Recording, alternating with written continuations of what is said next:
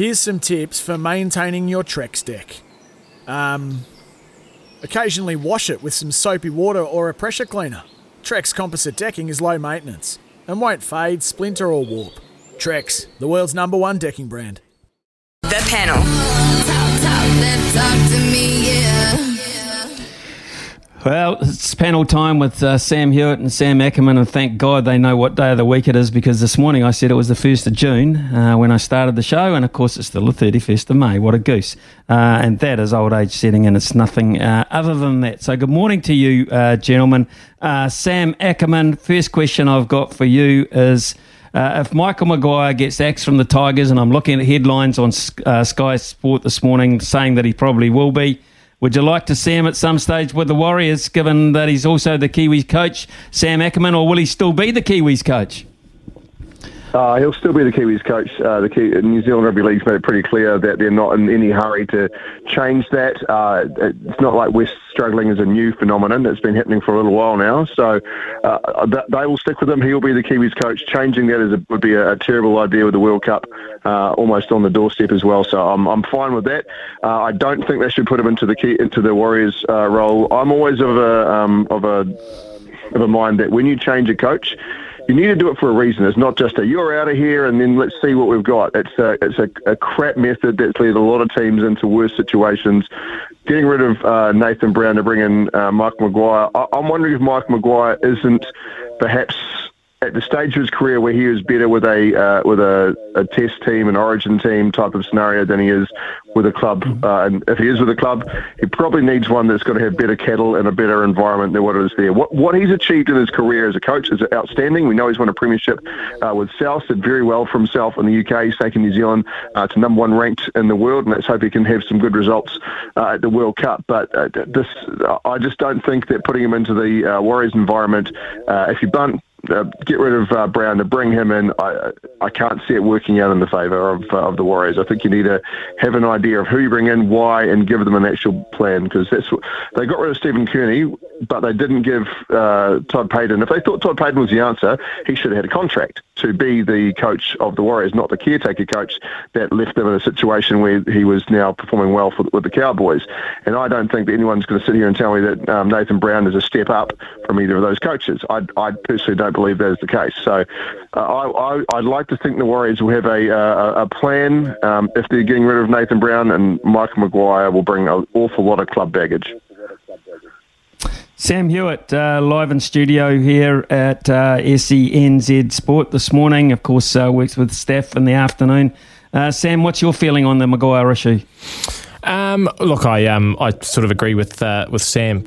Two great names on the panel this morning, by the way, Smithy. I agree with Sam in the fact that I wouldn't like to see him at the Warriors, and depending on how long you want me to go on this for, Smithy, I've really been sitting down over the last probably 2 weeks, and just in light of all the Matt Lodge saga and Mark Robinson, etc., and trying to work out where the answer lies in terms of coaching and in terms of the players that we've got. And one thing I keep coming back to with coaches is, you know, in the NRL, when you get to that level, I feel like the skill and the talent across the board is pretty even. You know, when you get to that level, most guys, yeah, there are exceptions to the rule. You get absolute geniuses like your Cameron Smiths, and you get freaks like, Pappenhausen and Tommy Turbo, etc. But by and large, across the NRL, most of the talent and skill level, I would say, is at the sort of upper echelon. So then it comes down to coaching, and for me it's just about getting the best out of the players, because there's guys that have come to the Warriors that were very good before they came here. There's guys that have left the Warriors that have been very good when they've left the Warriors,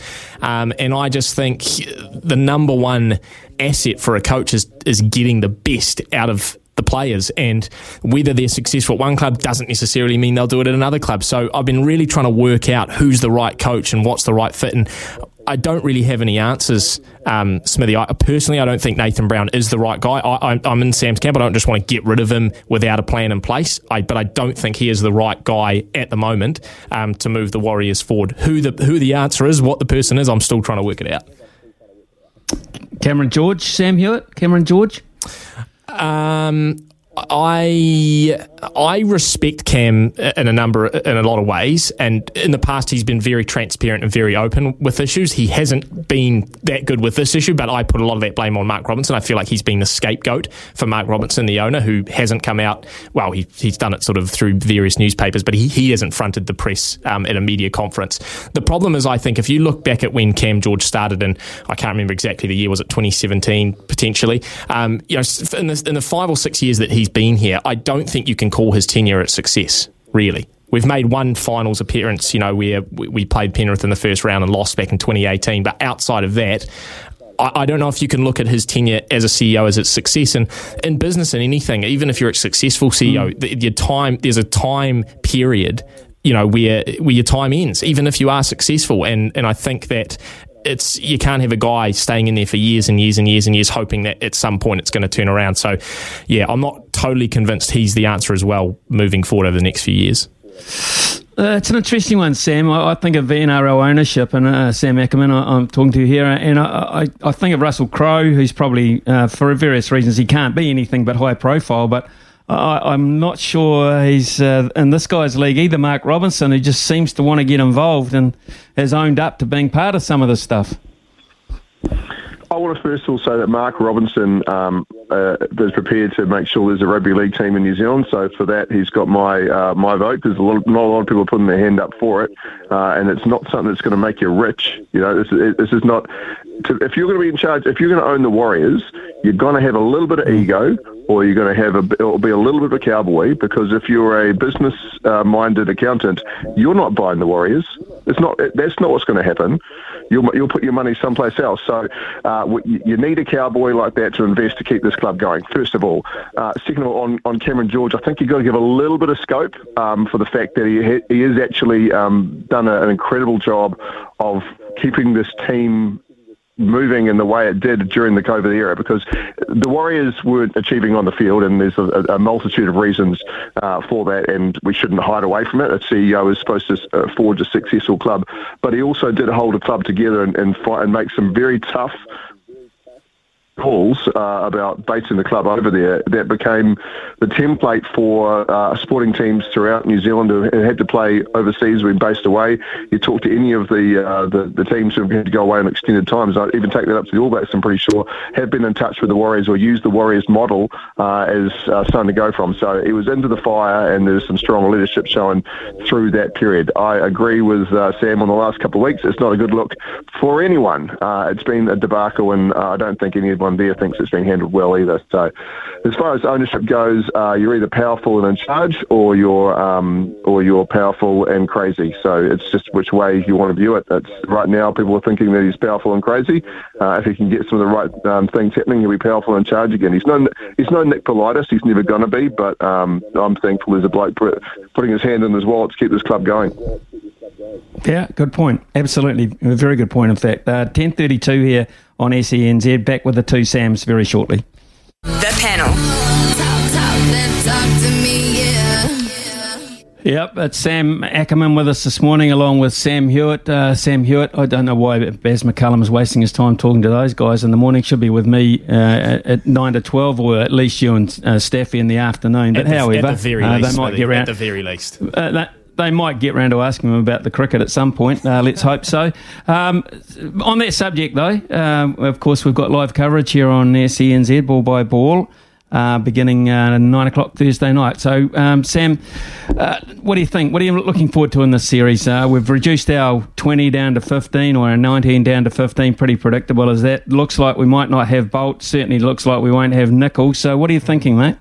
Well, I mean, the cliche answer, first and foremost, is I'm looking forward to, us v Baz. That's going to be just a fantastic matchup, and just seeing what Baz, how much of a change he brings to that team. Obviously, he hasn't had a lot of time, but yeah, just to see how that all develops is going to be very interesting. Look, I'm actually quite excited to see Matt Henry, and I know there are some cricketing fans out there who, don't rate Matt Henry, but I mean, he performed well against South Africa here back in New Zealand, and I think the last time we were up there last year, Smithy, it was Matt Henry who got man of the match in that second test. I think he took 6 wickets across the game, but he sort of delivered. And I mean, he's not a particularly flashy bowler, is he? He's a line and length type guy, but in the conditions that I guess are somewhat similar to ours, I think he could be quite a threat and a pretty good sort of replacement if you don't have Trent Boult there. Spin as well, is that going to play a big factor? And they've obviously got Ajaz there. Everyone's been wanting Ajaz to get more time in the saddle after taking a 10 for. It's I'm sort of interested to see how, I guess, tactically we approach those games with our bowlers. And have they brought? Is it Daryl Mitchell that they're thinking about playing in for Willie Nicholls? And once again, I'm excited by Daryl Mitchell. I think he's a great player. I think he's got a lot to offer. So yeah, and it's cool. Henry Nicholls. So what did I say? Willie Nicholls. Oh, that's the media manager. So you always get them confused when you're dealing with them every day, Smithy. Henry Nicholls. But it's cool as well having these having tests in the middle of the year, New Zealand time of year when it's winter, because obviously we haven't seen Test cricket for a couple of months. So it's just going to be interesting to see where we're at as a Test side. Sam Ackerman, I'm going to say, going on a limb here and say we're underdogs. And I don't know why I'm saying that, really, apart from the fact that it's England conditions. It's an England team which is going to be new. Sometimes they're dangerous things. How do you see this series, Sam? Well, I certainly see all the pressure on England. While New Zealand have, obviously have a title to defend and a mantle that is hugely proud of. They're a very good side. Everyone's been watching England around the world here. Everyone's watching England. Now, I'm really happy with Matt Henry coming in because if Sam's right and there's some cricketing fans that don't rate Matt Henry, they need to have just go back and rewatch some of the footage from the summer. When he gets an opportunity, and that's the thing, he's hungry. When he gets his opportunities, they're not usually coming in for long periods and huge series. He gets to go in and be a gun for hire, and he achieves. And I think what he'll do is keep a lot of pressure on an England side that's under pressure. Wait for them to make mistakes. It's Test cricket. They are feeling something that they haven't felt in a long time. There's a sudden new adrenaline that's going to come in through Brendan McCullum. It may encourage some loose shots because they want to play more positively. If we're prepared to take advantage of that, to capitalise on a team that wants to be more positive, that isn't quite used to it yet, then I think there's some great opportunities to come along the way. The bowling lineup will be able to cash in on it. It's a good squad. It's a solid squad. We can't ask for much more than what is there, taking out the injury absences and, of course, Boult's involvement of the IPL. I'm feeling really comfortable with it, and I hear what you say about the underdog. I think that's just because there's so much emphasis on England. Yep, it's their conditions, and they will be feeling the pressure. If they don't win, they will be copping it, and Baz will be copping it. Sam Ackerman, it's been confirmed yesterday the Sevens goes back to Hamilton, 21st, 22nd of January. Will it work? Yes. I think that we're starved of events here, and the Sevens has always been a staple of our summers. I haven't been as enthralled with the Hamilton move as where it was in Wellington, but we should also point out Wellington is starting to get stale and just a piss up where the footy didn't matter after a little while. Things were just there wasn't that much investment in what's happening on the field. So the change up was good, and I think that the good people of Hamilton and those who make the trip to the Waikato will make it work. We are proud of our Sevens teams.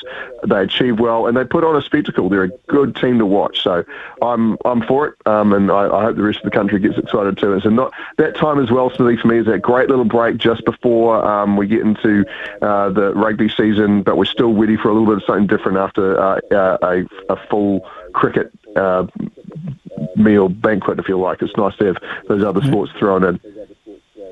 Yeah, I agree. I'm not quite sure with the cricket program what conflicts with January 21, 22 next year. I'd imagine you would hope they'd sort of work in together so they don't overlap there. Sam, you're a sports man. you're a bloke who likes a bevy. I would imagine you like a boys' trip from time to time. Would you be bothered driving a whole hour down from Auckland? Smithy, I don't know if you know this about me, but I'm a Hamilton man through and through. Grew up there until I was 18 years old, the greatest city on earth. So will I be making the trip down? It'll be the highlight of my calendar year, I think.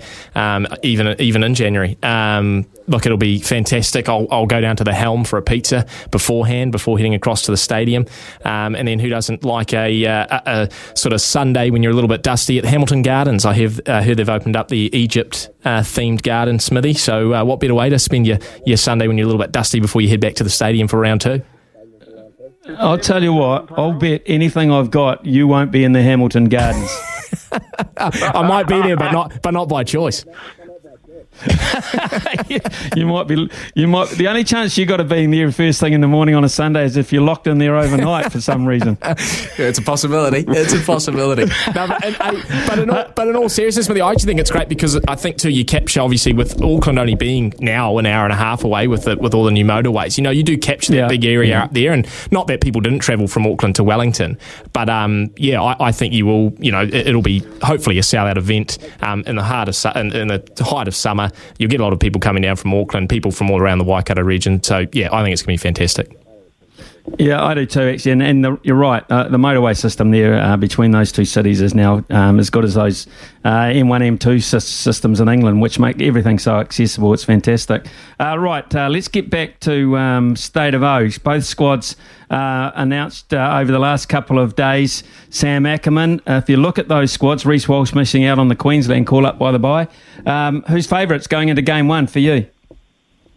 New South Wales, they've got an established coach. They've got established combinations. I really like given the players they have unavailable, I really like the team there. And any team that can leave out Josh Adokar and Jake Trbojevic out of their side on form is in a good state. So I don't think it'll be a pushover. I think it'll be a good series, but Billy Slater is unproven as a coach. But those Queensland coaches, none of them, the quote-unquote head coach, besides that one little stint with Wayne Bennett during the COVID era, none of them can coach. They're not coaches. They're just man managers and man motivators who bring in good coaches to do the heavy lifting for them. And it works for Queensland. It has done for a long time. But this New South Wales side, I think, has got so much going for it. While the Maroons are drawing on the Cowboys, the key roles are being applied for the Blues by the Panthers, and the Panthers are just head and shoulders the team. So I'm happy. Blues are looking good, and hopefully it means more Maroon tears this year. Sam Hewitt? I just completely agree, Smithy, big New South Wales fan. Although I do think that Maroon squad is probably the strongest they've named in a couple of years. And I mean, it was only 18 months ago that we were looking at what was being labelled as the worst Maroon side ever. So I think they have come a long way. And I think, too, what Billy's done has sort of taken on Freddie's mould of picking guys on form. It's just because you've played Origin before doesn't mean you're the right guy, if there's guys that are playing better in this current NRL season. But I still give the edge to the New South Wales. I mean, the Maroons might pick up one, in the series, but I do think that, all the odds, all the sort of, all the positives, I think, go with New South Wales. So I'll be picking them. Good on you. Thanks, fellas. The two Sams with us this morning. Sam Hewitt, Sam Ackerman, outstanding on the panel. Another one, same time tomorrow morning. When making the double chicken deluxe at Macca's, we wanted to improve on the perfect combo of tender Aussie chicken with cheese, tomato and aioli. So, we doubled it.